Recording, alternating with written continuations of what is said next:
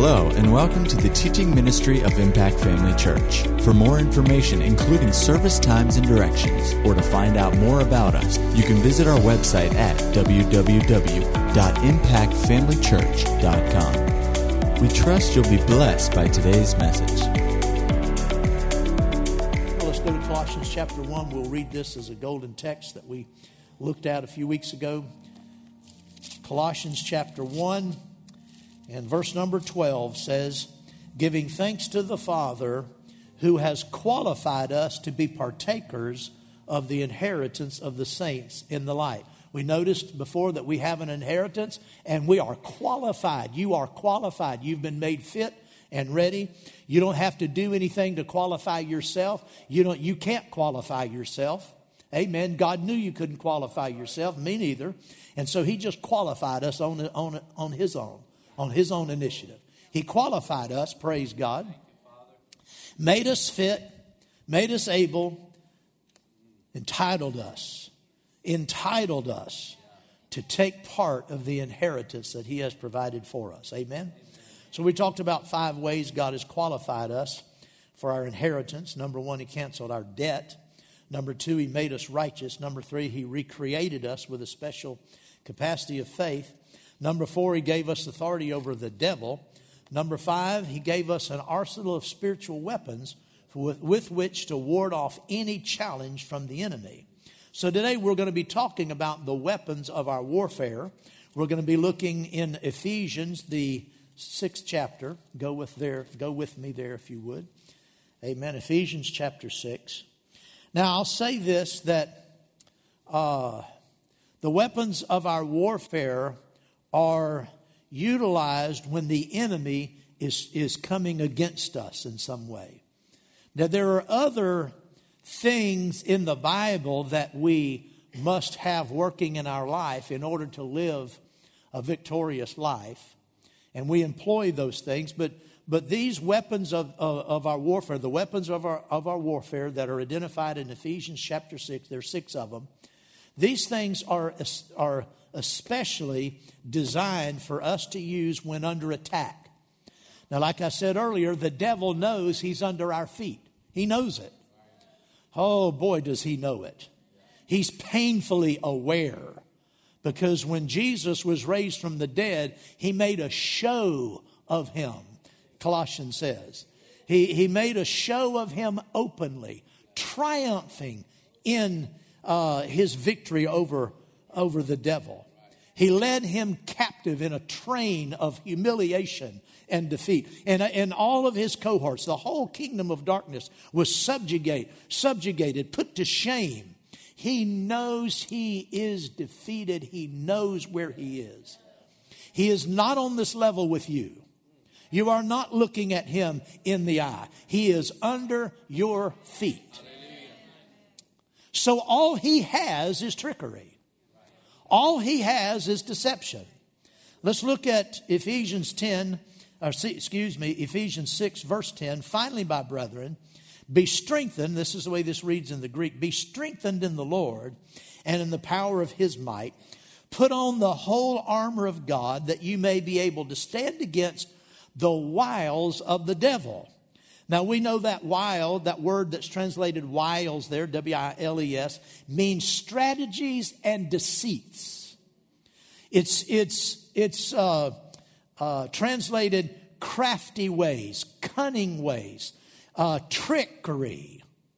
The devil has to resort to schemes and trickery because he knows you are absolutely his master. If you don't know it, you need to know it. Because we have been made his masters. How so? We were united with Christ. We're one with Christ. Everything Christ has, we have. Everything he is, we are. Everything that's available to him, that's been given to him, has been given to us. You know, that shocked some of you a minute ago when I said everything he is. You do know that we are Christ. He's the head, we're the body.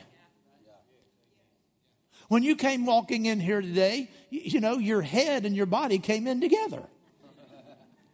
And we didn't look at you and say, well, there's Sally's head.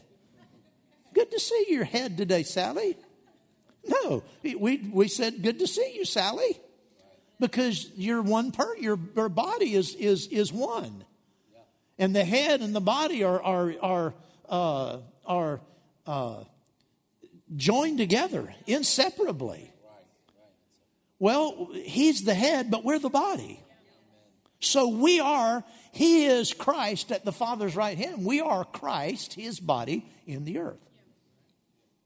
So for everything he is, we are.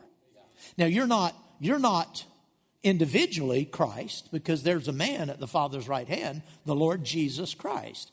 But collectively, by some marvelous act that none of us can comprehend, he made us one with him. Glory to God. So everything he has, we have. Now the devil knows it, but he'll try to scheme. And let me say this, the devil is always scheming against you. He's always scheming. Now, you might feel like everything's just rocking along real good right now and you're not having any trouble, and life is just roses and birds are singing and the butterflies are, flying around and everything's just great. But let me tell you, the devil is scheming. Oh, Pastor, don't make us afraid. I'm not making you afraid. I'm letting you know that he is so defeated. He is so inadequate. He has to try to trick you. That's all he has. And so that's all he can do. And since that's all he has and all he can do, that's all he does. He's a deceiver. Jesus said he is a liar and the father of lies. And so we can expect him to scheme against us. But oh, thank God, God did not leave us without weapons to use against these schemes, these tricks of the devil. Amen?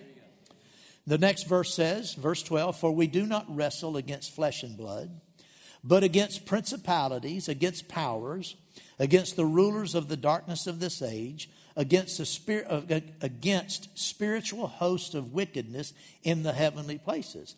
Now, we've already read that he put all these principalities and powers and so forth under our feet. But you see, they're still available because their final judgment hasn't taken place yet. So they still exist in the spirit realm. And that's that heavenly realm that we're talking about. They still exist. And so even though they've been defeated and put under our feet, they still scheme. And they still try by deception to lure you away from the truth, to get you to look at something that they're doing and a suggestion that they're giving and a feeling that they're giving and a circumstance to get your attention off of what the Bible says. Well, praise the Lord. Hallelujah. Therefore, in verse 13, take up the whole armor of God. Thank God we have armor. Take up the whole armor of God. Not just one piece of it, all of it. Take up the whole armor of God, that you may be able to withstand in the evil day, and having done all to stand, stand. Withstand, stand, and stand. I mentioned, I think last week, when you go out into the battle, it's the commander's job to encourage the troops to stand. Don't back off. Take this hill. Take this, do it. We're going into battle now. Do it. Get in there and fight. There's somebody there telling you, stop. Don't hide. Don't run back. Run forward. Run in. Get the job done. Now, in a natural battlefield, if the odds are way against the forces, then a wise commander will tell his troops to back up, retreat, because we're going to get slaughtered. But you see, when you know that we have the heavy guns behind us, we're not just storming the beach on our own. I mean, there's some artillery behind us. There's some power behind. We're taking our stand, all right? We're standing and withstanding, but there are angels behind us. The host of heaven is behind us. The armies of God that we can't see. If you could just pull a curtain back and look, you'd see that all around us on every level, there are chariots of fire and angels of fire, and they're there to do our bidding when we're going forward and doing what God says and speaking his word. We have the backup we need. We have the backup we need. Glory to God. Hallelujah. Take unto you the whole armor of God. Stand therefore, let's look at the first one, having your waist girded with truth. Having your waist girded with truth. What does that mean? Well, Jesus said, he was talking to the Father, and he said, your word is truth. The word is the truth. Amen. And in the beginning was the Word. The Word was with God, and the Word was God. And the Word became flesh and dwelt among us. So Jesus and the Word always agree because they're one and the same. But you see, the Word, what does that mean, to gird your waist? In biblical times, is talking about putting on, as it were, a belt. But, today we have, small belts, usually. But, if you can think of Q over here and his big old, whatever that belt that he has. What is that anyway? You don't have it anymore. What'd you lose it? You didn't lose it. It's a long story. Okay. Somebody else has that belt, I'm guessing. But anyway, they're if you've seen the wrestlers, they have these big belts. Well, this girdle that they put on, they cinched this up, and it held their core in, gave strength to their core, so that they could stand strong and persevere in battle. Well, that's what the Word of God is supposed to do for us and does for us, is it establishes our spiritual core. Now, if you're not going to get serious about the Word of God, I'm talking about being serious, hungry, and living in the Word of God. If you're not going to get serious about the Word of God, to start with, right off the bat, right out of the gate, the devil's going to beat you up. He's going to control and dominate your life. But if you'll get the Word and establish the Word on the inside of you, oh, glory to God, it'll provide a foundation for you that will carry you right on into the gates of glory. Amen. I mean, it'll strengthen you, and you'll feel the strength of it. And see, you've heard my testimony. When I first got back into fellowship with the Lord, I guess I was so desperate. And I pity people who haven't come to a place of desperation in Christ. I call it a place of spiritual crisis where you come face to face and you realize that you don't have the answer. And only God can provide. If God doesn't come through, you have to make a decision which way you're going to live. And see, I'd been raised in church. I knew doctrine. I knew biblical text. And as a child, I memorized my memory verse. But I never read my Bible at home. Maybe if somebody was really promoting that in church, I might do that for 2 or 3 days. Probably not even 2 or 3. But I never studied the Bible. I never got into the Bible. I just heard preaching, so I heard some Bible. But it was never something that I felt like I needed to actually make part of my life. And I was backslidden as a teenager, a young teenager. And I stayed backslidden for about 5 or 6 years. And the last couple of years of that wandering in darkness, I was so confused. I was part of the drug culture. I belonged to a socialist political party, and I was a real foot soldier for this socialist party. And I was reading Eastern mysticism. I mean, my mind was so mixed up. I was so confused because when I started reading the Bible in that little motel room in Brooksville, Florida, I didn't go to the Bible for answers. My purpose when I opened my Bible and started reading there, when I was working down there and just, got away from everybody, I was away from all my friends and all of that, I decided I was going to prove that the Bible was not true. And I was once and for all, like that old song, what's her name, Missy somebody in the Pacific, that old movie, Hawaii, I'm going to wash that man right out of my hair. Some of you old timers know that song, I'm going to wash that man. Huh? South Pacific. I was going to wash Jesus and religion out of my hair once and for all. That was my point. And so I went in there just sure that I could prove the Bible wasn't true. He who sat in the heavens was laughing at me. Because I'm telling you what, I started in Matthew and I discovered Jesus. Glory to God. I found somebody so marvelous and so amazing.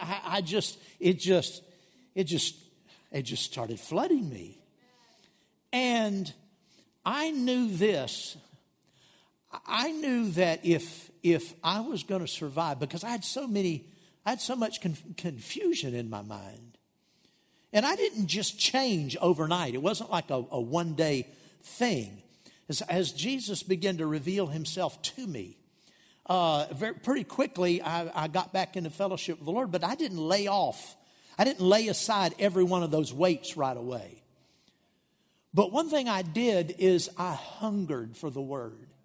I knew that since God was revealing himself like he was, I knew that the Word of God was the truth. And that everything else I had been trying to complicate my life with and mix myself up with, all of that had to be washed out. I had to lay hold of the truth, the truth, the truth. And so I would feed on the Word all the time. I mean, my wife can tell you, I didn't go anywhere without a pocket New Testament. I didn't go to the grocery store. I didn't go to the gas station. I didn't go anywhere without my Bible. I used to say this. I said, I'd have rather left house in the morning without my pants than without my Bible. I mean, I read it at work. The job that I worked in at that time at the phone company, I hadn't started doing the PBXs that I've told you about, where I worked outside the main office and businesses. I was still working in the big office, with all the switch gear. And we had 3 breaks a day, two 15-minute breaks and a 45-minute lunch break. And so we went to work at 7:30. At 9:30, we had a 15-minute break. At 2:30, we had a 15-minute break. And then we had 45 minutes, and it was around, I think, 12 to 12:45, if I remember right. And we had a little break room, because during, 15 minutes, you just take a little break. And they had a coffee machine, that drip coffee. Remember the drip coffee, The not drip, but the, those little white filters. I guess it was drip coffee, And I would go in that break room, and all the other guys would play cards for 15 minutes. I'd sit over in the corner of the room just reading my Bible. And at lunchtime, I brought my lunch. Most of them went out to eat, someplace to a sandwich shop. But, we were married, and we had a small child, a 2-year-old, and we weren't where we could just spend money, all the time. And so I carried my lunch, and for 45 minutes, I'd eat my lunch real quick, and I'd read the Bible. And then at 2:30 at break time, I'd go back in the break room, and I'd either sit in there and read my Bible, or I'd go sit on the steps outside and read my Bible. I read my Bible. I took Bible verses, and I typed them on a typewriter and taped them to the switchgear frame that I was working on, the wiring stuff, the wiring apparatus. And I would tape it up there so just so that every few minutes I'd look up and I'd look at some scriptures that I had been feeding on. The Word of God was everything. I put the Word in me, and I still get up every morning and put the Word in me. It's something that I love. I have to have it. I'm telling you, it has cinched up, established the core in me. And I tell you what, I've never forgotten how precious the Word of God was. It still is as precious today as it ever was. And that provides an undergirding. It's the foundation for your walk. So, that doesn't sound like much of a weapon. It is absolutely a weapon. If you're not employing that weapon, you're getting your rear end beat. You're getting your rear end kicked right now if you're not putting the Word of God into you. And so I put it in and put it in and put it in. I still put it in. Amen. Hallelujah. The Word must become your lifeline, must become your very life, your core, your sustenance. It provides everything. Hallelujah. That's the first one. He said, stand therefore, having girded your waist with truth. Notice, having girded. This is a weapon you need to already have in place. Before the end, you say, well, I'm already under attack. Well, you can still get started. You have to get started somewhere. You have to put the Word of God first place in your life. And if you haven't yet, get started. Because the attack is going to come. So, well, I'm already under attack. You can overcome. You're at a disadvantage, so get started. Get the Word in, get the Word in, get the Word in. Amen. The devil comes with a lot of different kinds of attacks. He comes with depression and fear and anxiety and sickness and disease. But he also comes with twisted doctrine. Doctrines of demons. Ideas and thoughts. Everything that comes into your mind. When you've girded yourself with truth, every thought that comes into your mind, you judge that against the word. You say, no, that's not true. That's not true. That's not true. Amen. Don't be gullible.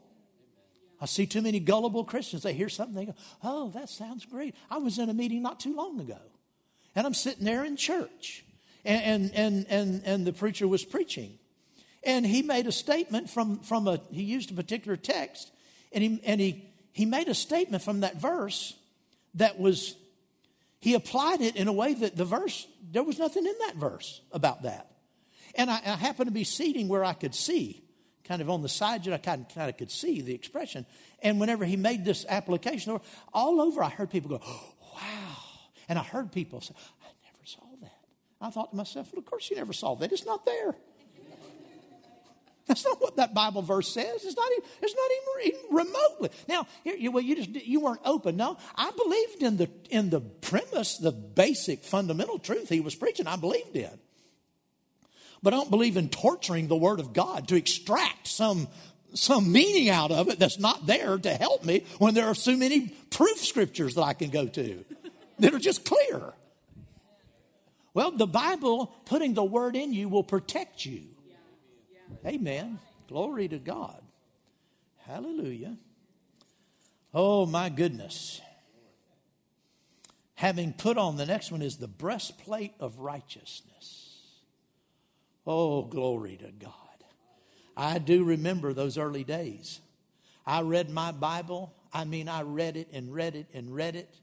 I read it before, I didn't read it before I went to work. I read it all day because I got up late and was out the door in 20 minutes, But I read it, I read it at work. I posted it when I come home in the evening. That's why I read my Bible. I read my Bible. I read my Bible. And then I read other good material.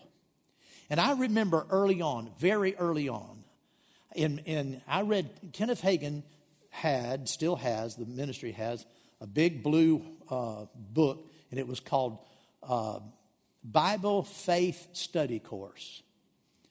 And I went and pulled it off my shelf. I still have that original copy. And, all the ink, not the ink, all the glue is dried up on the binding. All the pages are out, and I've scribbled all over it. But I still have it. And I paid $5 for it. You know where I bought it? Agape Christian Book Center. Do you know where that was? It was 3635 St. John's Avenue. You know how I know that? Because it's stamped in that book. I saw it yesterday. I saw it last night.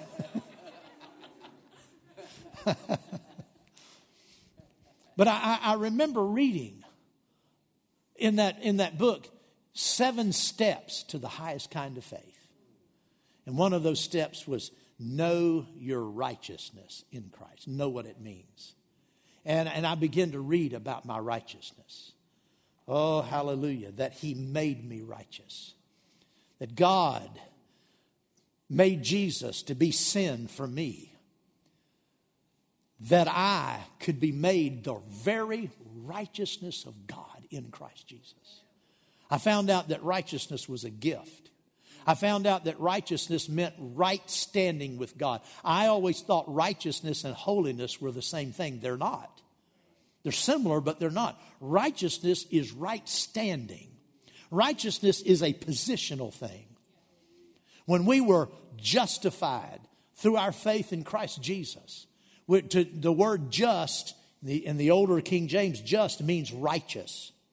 When we were justified, we were made righteous through our faith in Christ. What does that mean? That means I can come into God's presence, and you can too. I can come into God's presence as though sin never existed. I have no history of sin. Why? Because He said, your sins, I will forget. Your lawless deeds, I will remember no more.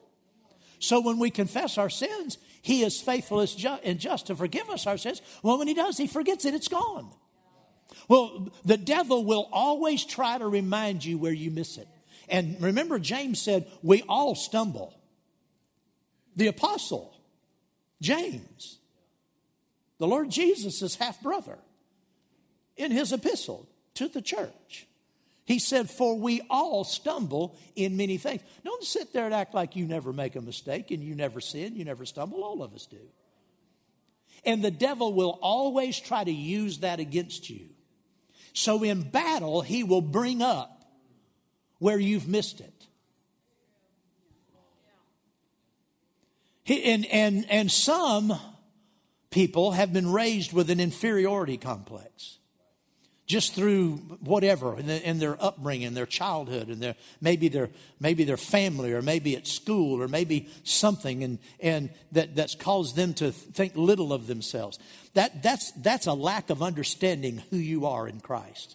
When you know that you've been born again, that you've been recreated in union with Christ, and that you have become the very righteousness of God,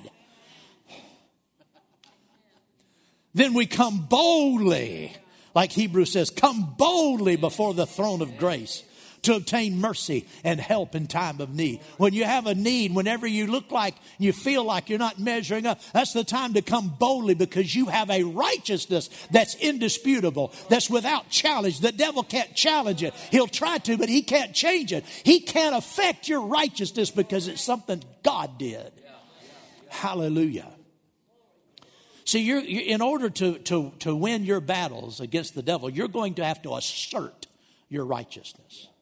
What do I mean by that? I mean, you're going to have to say, devil, listen, I'm not taking this because I know who I am. I am God's very own child, his own son. He's my father. I have access before the throne of grace. You can't put anything on me because I'm one with him. Glory to God. I'm righteous in Christ. You have to assert that in your walk. Oh, hallelujah. It's powerful. You say, well, these things don't by themselves. Listen, they add up. Amen. The breastplate of righteousness. Stay in fellowship with the Father. Stay in fellowship with Jesus. Oh, glory to God. Hallelujah. This place of righteousness is not by merit or by effort. It's not a result of our effort. It's not a result of our merit. It's by God's grace. Like I said, it's the ability to come boldly into God's presence without any shame or sense of condemnation or inferiority at all. Oh, glory to God. I tell you what, that's one truth that so revolutionized my life. Hallelujah. Let's go on to the next one. Praise God. Having shod your feet with the preparation of the gospel of peace. Your feet shod with the preparation of the gospel of peace. Well, what are shoes for? What are feet for? They're for walking. We need to walk around prepared with the gospel. We need to have our daily walk prepared with the gospel. Now, how do you do that? Well, feeding on it. I've already talked about that. Feeding on it to establish your core, yes, but feeding on it so that you know what to say to people. See, when you have the gospel established and you're feeding on it regularly, amen, if you put it in your heart daily, your words will be with grace, seasoned with salt, and you'll know how to answer each person about your faith in Christ. Because it's not something you have to quickly go back and say, excuse me just a minute, let me go get in my car and read my Bible for a minute. Because you read it that morning. You read it that afternoon. It's alive on the inside of you. And your feet are prepared. Everywhere you go, you're prepared. Somebody has a question, you have an opportunity to speak, you're prepared to speak. The Bible says that we need to be ready to give an answer to every man who asks. Well, how do you do that? You prepare for it. You prepare for it. Amen. And so our walk is cleansed. Our walk is holy. Our walk is effective for Christ. Amen. You'll be wise to the devil's tricks and wise to be able to answer him too. Because the devil sometimes will throw some questions at you. He'll try to trip you up. But when you're prepared with the gospel of peace, you've got it on the inside of it. Well, every time the enemy comes up with something, you can answer that. You can answer that. You can answer that. Glory to God. Hallelujah. I'm prepared. Are you prepared? Amen, amen, amen. Hallelujah. Above all, take the shield of faith. Above all, you think that's important? Above all, take the shield of faith. Now, we use our faith in a lot of different ways. We use our faith when we go to God in prayer, because we are to pray in faith. If we ask anything according to His will and we pray in faith, then we know we have the answer. Isn't that right? So faith is employed when we pray. But faith is also employed in our doing. Whenever the enemy comes against us, we throw up that shield of faith. That shield says, I believe God. I have determined to believe God. And the devil's attacks, they're described here as fiery darts. If you can think of an arrow with a flaming arrow that's got some type of a accelerant, that's lighted and it's flaming. When you throw up that shield of faith, well, where does that come? From that girdle. Faith comes by hearing. Amen. By putting on and shodding your feet with the prep. All of this goes together. It's all a composite armor that we put on. And when I'm going to tell you what, the devil he'll try to sting you. There are some attacks that come sometimes that are stinging. I mean, they're dangerous on their own. But you put up that shield of faith. It's got a water wall on it. When that fiery dart hits it, just fizzles out. Glory to God. And the only thing left is the smoke to remind you of the devil's defeat. That he's a liar. He was a liar when he started. When he came against you with this thing, he was lying. He's lying all through it. And the only thing you have is the smoke to remind you that he is defeated. And he's going where there's smoke. Praise God. Amen. Hallelujah. That shield of faith. With it you will quench. Amen. Extinguish. And then the helmet of salvation. We're still back to the same thing. The helmet of salvation. The renewing of your mind with the knowledge of your redemption. It causes your soul and your mind to be anchored in the hope that's set before you. Your ultimate reward and destiny in Christ. When you know, I've said this before, I grew up and I was a perpetual backslider. When I was young, I'd get in fellowship with the Lord and I'd backslide and I'd come back and I'd backslide and I'd come back and I'd backslide. And, that it made me fearful. And it's one reason why I just gave up. I just didn't think I could do it. A lot of people are like that today. There are a lot of people in our community that once knew Jesus, but they no longer walk with Him because they tried it and they couldn't do it. Because they weren't being strengthened in the Lord. They were trying to do it on their own. Amen. But when you fill yourself with the knowledge of the Word. I talk about this. This is just an illustration. I talk about this sometimes. When my children were born, for instance, this is talking about the helmet of salvation. When my children were born. Now, when my oldest son, Steve, was born, I was not in fellowship with the Lord. But when I got back into fellowship with the Lord, he was a little over 2 years old, and around 2 years old. And shortly, as I began to find out who I was in Christ, I took him to church and had him dedicated. Angela and I had him dedicated. And even before I did to me, that was just a ceremony. Made for nice pictures. The grandparents liked it. But for me, that's not what did it. It wasn't the preacher praying over me and over my child. I had determined that my son would live all his days from that day forward. He would always know God. He would be born again when he reached the age to do that. He would be filled with the Holy Spirit. He would walk in fellowship. He would live a godly life. He wouldn't compromise. He wouldn't go out and live a life of sin like I did. He wouldn't backslide. He wouldn't go out and ruin his life. He would live steadfastly for the Lord all the days of his life. As an adult, he would be a strong Christian. I made that declaration by faith. I just said it. I just said it over my son. When Greg was born, a couple of years later, I did the same thing. I took him up in my arms and I declared it. I said, but what is that? That's that anchor of the soul that helmet of salvation, that knowledge of what belongs to me and what my future and my family's future was going to be. It was something that protected my mind. When Greg got involved with those kids in middle school with all that skateboard, that crowd, that aura that was around them that was so creepy, you know. He wasn't creepy, but he was kind of playing around with a creepy crowd. Your brother was concerned about you too. I don't know if you know that, but he was concerned. And all during that time, I said, no, my son will always live for God. Greg will always live for God. He will always stand true. He's not going to go out and wander out into sin and get into trouble like I did. He's never going to do that. He's going to live a godly life. That helmet of salvation, it was protecting my mind.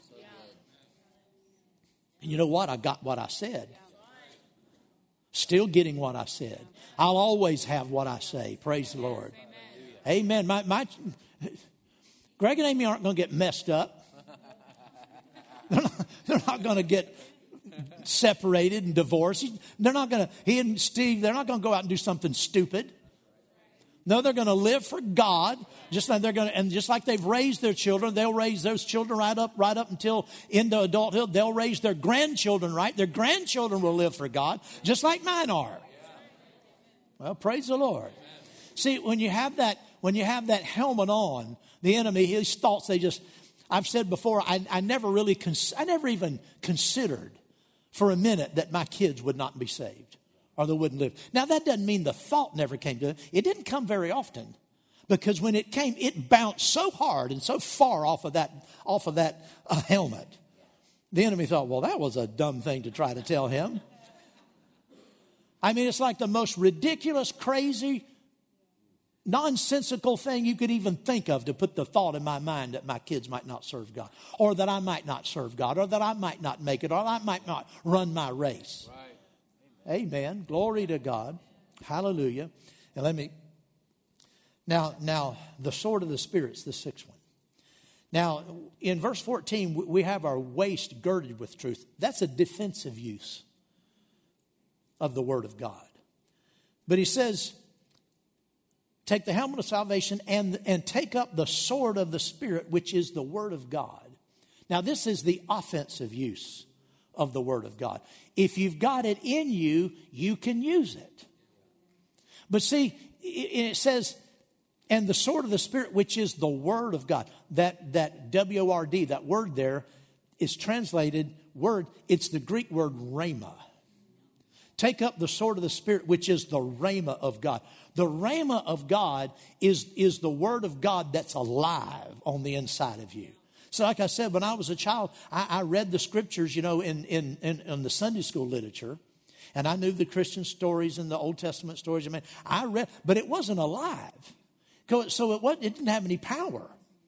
When I started getting it into me as a young man and started feeding on it, it became real to me. It became something that was revelation knowledge.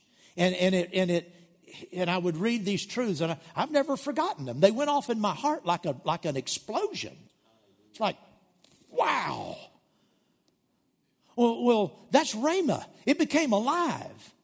And you couple that with putting it on your lips, start speaking. Oh, I'll tell you what, that's a force that's greater than any force in nature. It's greater than any physical force. It's greater than any mental force, psychological force. It's greater than anything that the enemy can come against you with. When you get that, when you take the sword of the Spirit, you start wielding that sword. You start speaking that, and I'll tell you what, things change. They start changing fast. Glory to God. Hallelujah. Well, praise the Lord. I know I went hastily through these because I wanted to finish it out. And then number 7 is not really one of the weapons of our warfare, but he wraps it up like this: praying at all times in the Spirit. That's what just keeps it all together. Just praying in the Spirit. Just keeps everything all polished up. All the armor is spick and span. It's all polished. It's all in its right place. Because when you're praying in the Spirit, you have God's wisdom. You have God's direction. You know ahead of time what's coming. Glory to God. Oh, hallelujah. There's nothing like it. Praying in the Holy Ghost. Glory to God. Well, let's stand. Praise the Lord. Hallelujah. Thank you, Father. Glory to God. Glory to God. Glory to God. Glory to God. Hallelujah. Oh, thank God for the weapons of our warfare that keeps us strong, causes us to win, puts us over every time. Amen. But you have to put it on. Amen. It's not just a one-time thing. And it's not always quick. It takes some effort to put on this armor. It takes some determination. It takes deciding and being serious about winning. Are you serious about winning? Are you serious about taking your place in Christ? Are you serious about your future? Or are you just sort of muddling along? Just sort of singing Christian songs? Generally thankful. Generally you believe. That won't carry it in the day of battle. Amen. Got to know what you know. Hallelujah. Oh, glory to God. The weapons of our warfare are mighty. 2 Corinthians says they're mighty, mighty through God. For the pulling down of strongholds. Everything the enemy would try to put up to defeat you. These weapons are mighty. We're not playing around. These weapons they're not playthings. They're mighty things. They're powerful things. They're life-changing things. You take them and you pull down everything the enemy tries to bring up. Glory to God. Hallelujah. Do you love him today? Amen. At Impact Family Church, it is our desire to see you blessed through the power of the Word of God. We have been helping people to change their world for over 25 years through our dynamic ministries and teaching.